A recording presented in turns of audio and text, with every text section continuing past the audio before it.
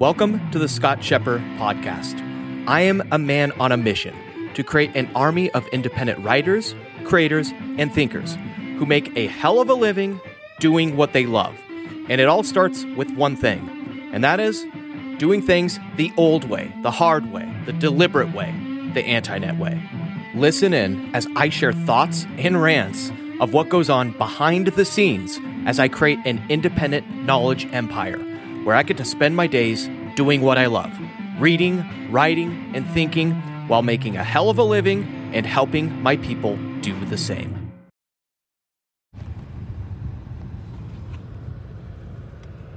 What is up, fellow anti-netter? Hey, in researching Zettelkasten, one of the things that I actually came by way of byproduct of doing that was getting very intimately familiar, and yes, sexually intimately familiar with Niklas Luhmann. I'm just kidding.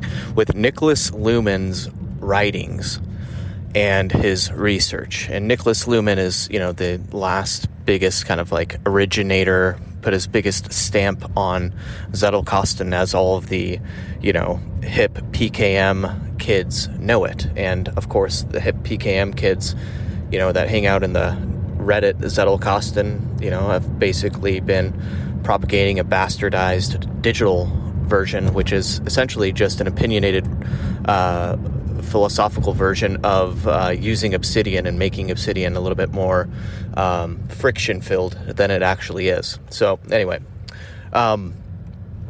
before I go down that frickin' rabbit hole, I'm going to pull myself out of it and talk about Niklas Luhmann. Now, Niklas Luhmann's sociological theories, like underpinning it, was that of systems theory and a almost ironical, paradoxical approach to thinking about how society works. And, when we think of society and human interactions and human systems, there's just so much complexity that one falls into the trap of the oversimplification fallacy, which is we try to oversimplify everything. And one of the best mechanisms in mental models for doing that is to lump everything in the duality paradigm of good versus bad. And the problem with that is that, that is not an accurate representation of reality or how society works. However, it does produce a lot of productive results. When we look at things as good versus bad, it allows us to, operate in life without having to overanalyze every single situation in a mutually exclusive way by itself. Okay, that's all fine and good. Okay, so looking at the world through a paradigm of duality, good versus evil, good versus bad, allows us to function better and, operate and navigate the world better, okay, in a more productive way. That's fine. However, it is not necessarily accurate. What is more accurate is, and F. Scott Fitzgerald, as you probably know, I'm a fan of his writing and just kind of fascinated with his work. He once said a sign of first-rate intelligence is that of being able to hold two competing and contradictory ideas in your mind at the same time and believe both of them to be true and yet still be able to function. And that is really reflective of Niklas Luhmann's theories. There is no good and evil. There is both good and evil, and they exist at the same time. And based on their perspectives, they are both operating, in a way that makes sense for them, given their environment and their conditioning and like the biochemical makeup of how their brains work, right? Like two different people. And this is not really a popular thing to say, but like, in their own mind, they want the best. They're not trying to necessarily do evil. They're trying to do what makes sense, in their own mind. Okay. So, with that, I was talking to Lil Anti-Nut, Nicholas Gassier, aka my protege, yesterday, and he went on a retreat and I've been without him. He was like in a cabin in some philosophical genius retreat where, it was the retreat collected a bunch of young individuals. And by the way, I'm kind of bastardizing the description. I don't really fully understand it. All I know is it was a program, a retreat for extremely intelligent kids, okay? And the retreat was sponsored by Effective Altruism and the Effective Altruist group. And it's a kind of a philosophical group, and, it's Effective Altruism has kind of taken a beating in its reputation lately because of the FTX founder, Sam Bankman-Fried, was basically an effective altruist. And, one of their tenets is that it's actually philosophically the most prudent and beneficial thing for society to make as much money as possible, as fast as possible, so that you can spend the rest of your life allocating it in ways in which, you see fit, and meaning donating it, right? Of course, Sam Bankman-Fried, he went about it by essentially, skirting the rules and defrauding a ton of people and playing way too fast and loose, right? And so effective altruism has kind of taken a beating. However, apparently the group is still active, and there are still, very bright and smart individuals that are, that are kind of propagating and, teaching it and spreading their message and their philosophy. Well, anyway, Nicholas and I were talking, and I won't share any,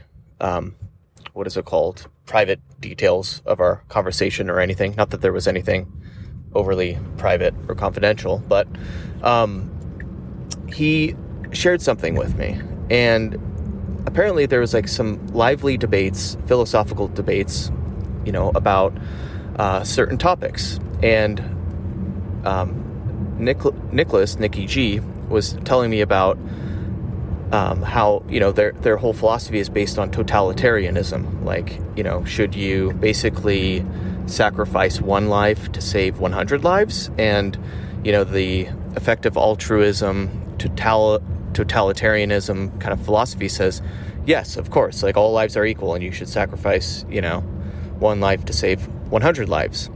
And yet, like, that's when Nicholas and I were talking, and like, he brought up, and he's like, that's not necessarily like so cut and dry.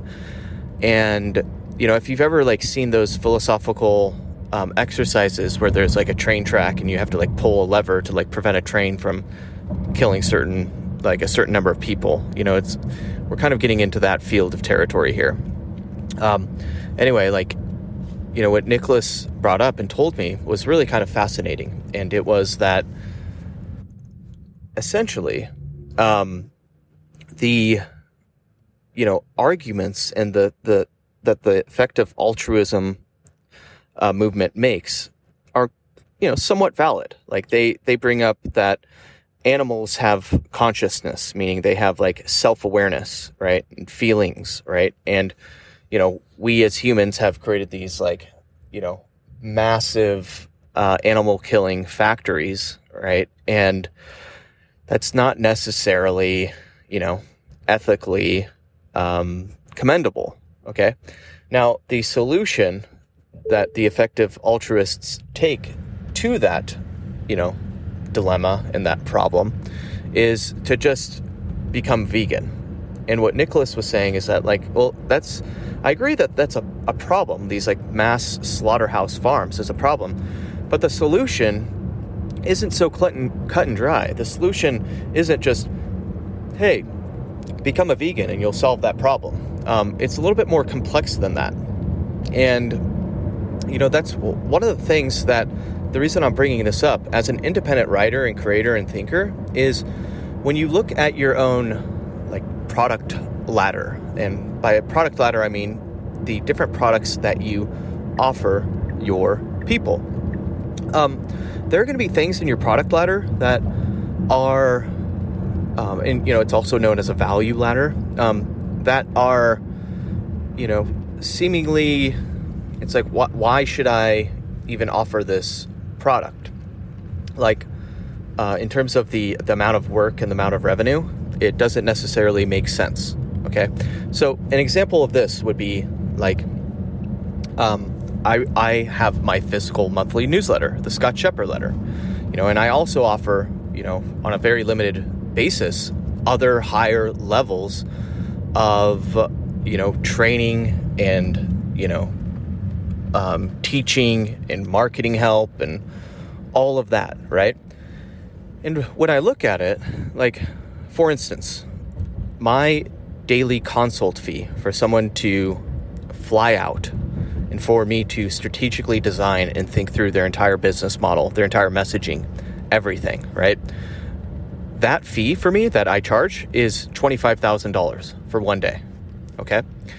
And, when you look at the amount of like revenue that brings in, compared to, I then have another product offering, another product in my, value ladder, which is my physical monthly newsletter, which is, a monthly fee of like around $50 a month, at least at the time of this recording. It'd probably go up at some point.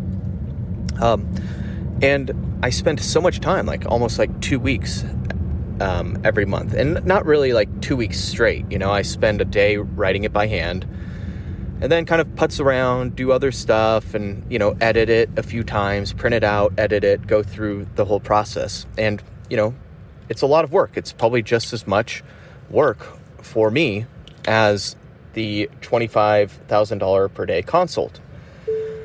Now, one would think, hey, if it's a simple dualistic, simple, good versus bad problem, hey, why don't you just like only take on $25,000 a day clients? Like, why don't, if that's the same amount of work, why don't you drop the physical monthly newsletter, right? And the thing is in your value ladder, in the things that you offer, you want seemingly contradictory things. You want things that, take a lot of effort and don't necessarily cost much and don't necessarily bring in even as much money as like a $25,000 per day consult. And then you also want those, killer, big high ticket items as well. And here's the key. You do not want to just cut off one of them. You need to be kind of like F. Scott Fitzgerald's quote, and you need to hold both of those things in your mind at the same time and do both of them. Because, for me, if I just focused on, high ticket, high paying, high value clients, like a $25,000 a day client, all of my thinking, all of the hard work that I do every single month would slowly but surely deteriorate. Like, I am forced every single month to sit down and create and write by hand and think and develop things that make a massive impact and help independent writers, creators, and thinkers.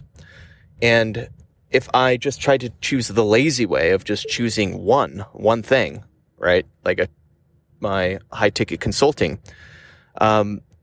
everything else would deteriorate. And, that's the thing that you have to be okay with. I mean, simplicity.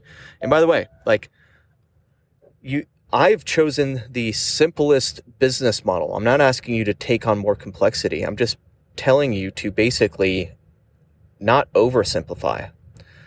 I'm telling you to be contradictory. I'm telling you to take on a very hard task, in your product catalog, and a hard thing to fulfill. And also a very relatively easy thing to fulfill that costs a ton of money. And because, each type of customer, each type of client, like my client that paid me the $25,000 a day, right, thing, certainly there was a ton of value and ton of ideas and ton of strategies and ton of things that I introduced him to that came by way of that, of course. And there were also, things that him just taking the time and even just spending $25,000, him doing that. And by the way, he, has a very successful business. He's done very freaking well. And that $25,000 is something that, he by now, at least, if not by now, and it's been like 3 months at least since my consult with him, I guarantee he's at least, recouped that cost. And if he's not, like in a year from now, he's going to turn that into $250,000. Just that, even just one idea that came from that session. In 10 years, that's going to be like, 2.5 million, maybe even more, right? So there are different kind of things and different products and different offerings that you want to think about and offer to your people. So anyway, hopefully that gives you an idea of what to think about when creating your own product catalog. You want to have seemingly contradictory products in your product catalog. If you just have one thing, if I only had a physical monthly newsletter, which, I very well could. And for, a while I have, and it's been fine. You can have a multi-six-figure income stream doing just that. However, as old Dan Kennedy once said, a business of one is a business of none. So you also need to diversify a little bit. And I don't mean diversify by going from doing one thing to doing 5 things. I mean diversifying by going from doing one thing to going and doing 2 things. All right? Anyway, hope that provides some insight, some value, and always remember to stay crispy, my friend. Peace. Hey, real quick. This podcast was made possible by my sponsor, which is me. Yes, frickin' me, Sir Scott of Shepherd. You see, I am committed to never shilling some dildo freaking hipster crappy product like all the other podcasters do. All right? So my only ask is that you spend 10 seconds right now, pull to the side of the road, even if you're on the frickin' freeway, and rate and review this podcast. Then share it with a friend. That's my only ask. You see, this will help spread my movement. I want to create an army of 1,000 independent writers, creators, and thinkers who get to spend their days doing what they love: writing, creating, thinking, and taking notes using analog tools, while also making multiple 6 figures if they even choose to. And more importantly, I want to help my people build a tribe of people that they were meant to serve. And so by rating and reviewing this podcast right now, you will directly help me and many others in achieving this mission. Peace.